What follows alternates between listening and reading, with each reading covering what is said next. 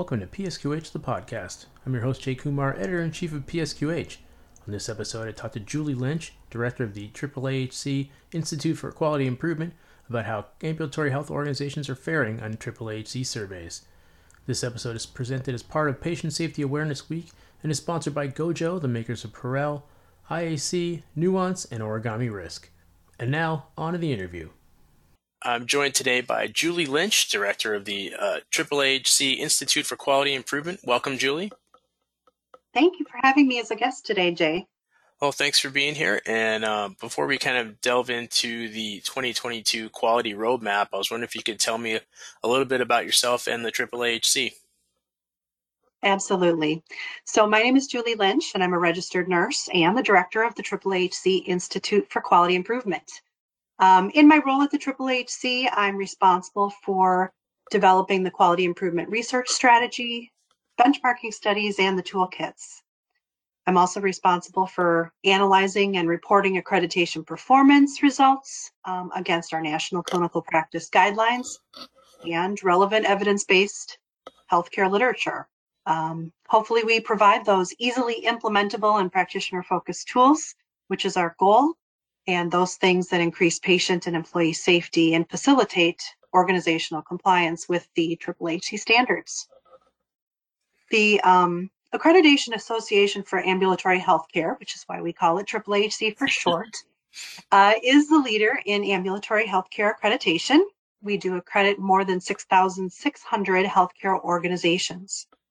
We accredit a wide range of outpatient settings, including ambulatory surgery centers, office-based surgery facilities, endoscopy centers, student health centers, medical and dental group practices, community health centers.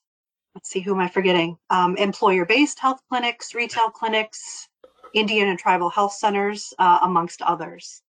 So the AAAHC Certificate of Accreditation, along with specialized programs, including advanced orthopedic certification and the patient-centered medical home certification, demonstrates an organization's commitment to providing safe, high-quality services to its patients every single day of that 1,095-day accreditation cycle. So a little bit about that 1095, that's actually the AAAHC philosophy, 1095 strong, quality every day. And it provides ongoing client engagement throughout that 3-year accreditation cycle through valuable and meaningful tools and resources and education that continually improves that quality of care. So 1095 strong really emphasizes the importance of quality practices every single day. Great. I want to ask you, how do on-site surveys differ for ambulatory health as opposed to acute care facilities? All right. Well, much about the survey process is the same across the different healthcare access points. Surveyors come into your facility and they ensure, for example, documentation related to your credentialing and privileging in your organization, or your adherence to infection prevention and control regarding safe injection practices, and also your life safety compliance. So requirements may differ in the physical environment between ambulatory facilities and acute care facilities, but the AAAHC specializes in providing the very best survey experience for the ambulatory healthcare facilities. And that being said, the AAAHC advocates for the provision of high quality healthcare through the development and adoption of nationally recognized standards for accreditation. So we provide valuable survey experiences, which is founded in a peer-based educational approach to our on-site review. The AAAHC surveyors emphasize education and collaboration throughout the survey process. And to take it just another step further, the AAAHC goes beyond the survey through that 1095 strong philosophy, which is that call to action that equips ambulatory organizations with the best of what they need to operationalize their quality practices. So the 1095 strong initiative really centers on providing accreditation tools and resources and relevant education that brings meaningful value to organizations and promotes compliance with the standards all 1095 days of that accreditation term. Another thing that AAAHC does is maintains a strategic surveyor network. which includes a diverse range of peer-based healthcare professionals. And there's a long list of these professionals also. It includes physicians and dentists, nurses and administrators, life safety code experts, and they represent a wide variety of specialty experience.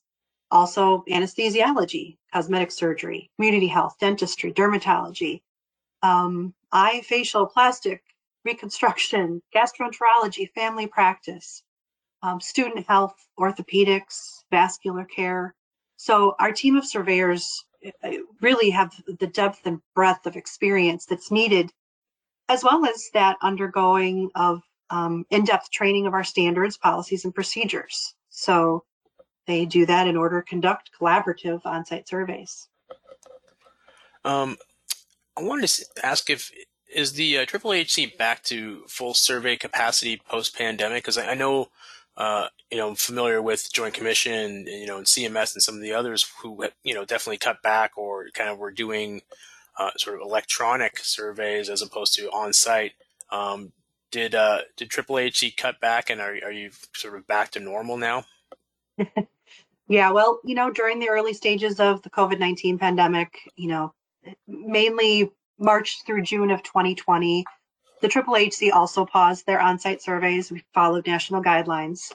And at that time, we contacted all of our organizations that were pending an initial or reaccreditation survey, the ones that have completed an application already, and those, including those organizations that had been, extended due to a postponed survey. So, really the question of, are we back? Yeah, we're back to full survey capacity. And in fact, we've expanded our surveyor team. Throughout the pandemic, in late 2021, the HHHC announced a formal call for applications to become part of the surveyor cadre. And at that time, we sought qualified candidates. We needed more doctors and nurses and administrators, and more specifically, those that had direct HHHC accreditation experience. So, we sought professionals also because we needed additional help on the health plan side and life safety code. So we held our surveyor training. Right after that, during the pandemic, which, are we still in the pandemic? So we did have this training. It was a great hands-on and integrated approach to drive consistent standards interpretation, educational consultation, because we really want those results to our organization to be a positive learning experience for that surveyed facility. So just this last August, we announced the formal expansion of our team. And having a talented and highly skilled and trained team of healthcare professionals really does differentiate our premier ambulatory accreditation services. So, yep, we are back, and I think stronger than ever. Excellent. Well, in December, you released the 2022 Quality Roadmap. I was wondering if you could talk a little bit about, sort of what the roadmap is and, what the main findings were. Great. One of my favorite things to talk about. So the annual HHHC Quality Roadmap is a report that's designed to serve as a tool for self-assessment. So each organization can look at those results and measure its performance to improve the quality of care that's delivered to their patients. This is an annual analysis, and it's one of many tools published by the HHHC for healthcare facilities and their staff, of course, to help them elevate their level of quality within their organization. So the Quality Roadmap provides a thorough review and analysis of data from previous surveys conducted.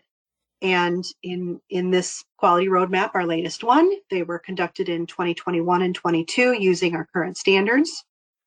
And while the 22 report indicates, most of our facilities surveyed are in compliance with the majority of the standards that are provided, it also includes several focus areas for improvement that do warrant the attention of ambulatory organizations. So some of our key findings in the 22 roadmap in regards to high compliance standards, so those standards that our organizations are doing fantastic with, they show that our accredited organizations are excelling at, conducting business as a legally constituted entity.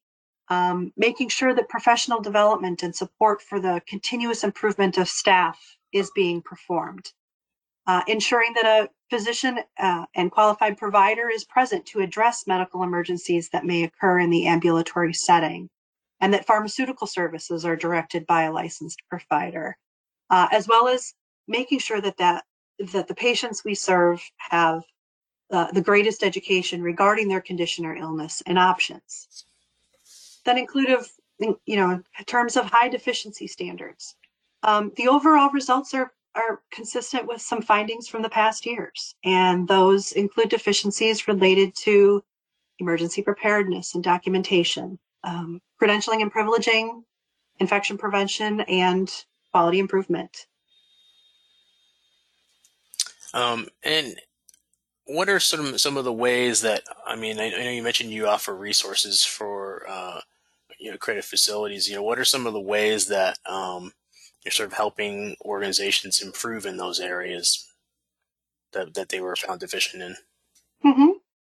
So we, although many of the deficiencies that we found are similar to previous years, we did find a few new critical areas that are related to infection prevention, control, and safety, personnel, and quality of care. And those have increased in deficiency citations within our last quality roadmap term that we had just put out. And deficiencies associated with standards related to adequate availability of personnel, kind of to carry out the mission of the organization, and the personnel available to assist in the provision of healthcare services that are appropriately qualified and supervised, and in insufficient numbers, are kind of reflecting those struggles that most healthcare organizations are facing with the turnover of the labor shortages that are currently happening. So personnel issues can also be attributed to other increases in standard deficiencies, such as ensuring that the healthcare provided is consistent with the standard of care or continuity of care, and sometimes that patient follow-up, making sure that patient follow-up is occurring. So, I think the healthcare in general, we're seeing in our results what healthcare in general is seeing with that labor shortage. Did the survey focus change at all in the last year or two because of the pandemic? Were you looking at, more things relating to, infection prevention, or sterilization, or cleanliness, things like that? Well, we didn't change the method of gathering the data. What we are always looking for is the trending. Mm-hmm. And, we're seeing continual challenges for our organizations in certain areas. With the labor shortage, that's something that we kind of saw a blip on our radar. So that was, something that caught our attention this year. Now, it wasn't a huge deficiency. It didn't, our standards, it didn't drop by a whole bunch, but we're seeing a trend that some of these standards are becoming deficient where they weren't before. What can organizations kind of do to kind of deal with that? Obviously, the labor shortage is as you mentioned, is sort of an industry-wide problem. It's not just in ambulatory facilities. It's kind of everywhere. What kinds of things can organizations do to kind of counter that, or to to at least retain their workforce and attract new people? I think that's the $1 million question, Jay. In healthcare, we need to have the people to care for the patients. So, and we know that those challenges are out there. We really, really want to make sure that our organizations, can address these challenges. And then we're here then to help them move forward with the challenges that they had, specifically in some of these areas that we're seeing continued deficiencies in. How has ambulatory care changed since you sort of got into the field? Because it definitely seems like there are more and more procedures that are happening outside of an acute care hospital than there were, say, 10, 20 years ago. putting more of an emphasis on ambulatory facilities. Are you seeing that, or are you seeing that kind of evolution? Oh, absolutely. As the care shifts away from the acute care setting, more and more can be done in the ambulatory setting, and we're here to help our organizations make sure that that care can be done safely through the accreditation process. What percentage? I know there's a lot. There are other organizations. I think Joint Commission offers ambulatory accreditation as well, and there are some other organizations. But what percentage of ambulatory organizations are accredited? Jay, I don't have that information right off the top of my head. I can, of course, get back to you on that. But we accredit 6,600 of the ambulatory accreditations. I know we're the leader in ambulatory accreditation. I mean, I would think that certainly if you're, a clinic or an ambulatory facility, you want to have accreditation just to sort of distinguish yourself from, just somebody who opened up in a strip mall. I mean, like, it's definitely like a stamp of approval, as accreditation is, I guess, intended to be. Are you seeing sort of more and more growth in terms of organizations wanting to get accredited? I think we've consistently seen growth over the years. The last few years with the pandemic, I think is a blip in the radar, and not sure if we can get, I can tell you, the appropriate data that we've increased by this much amount. But we do know HHC is a Medicare deemed status provider. So for those organizations that want to take Medicare funding, we do offer not only an ambulatory accreditation, but also a Medicare deemed status. So, and when you obviously you offer the quality roadmap every year, how can organizations kind of use the roadmap to improve the care they offer? Oh, absolutely. This is really a key of the quality roadmap. Is it presents you with actionable data. So you can use the data that you find in the roadmap to increase your understanding of the standards, to improve quality care for your organization. And we encourage organizations to use this tool, and we have some steps that we recommend. So the first thing would be, really compare these findings to your last on-site survey report, and also look at it against your annual self-assessment, and note that the findings that we found this year, compare them to the version 41 of the accreditation handbook, either for ambulatory healthcare or Medicare deemed status.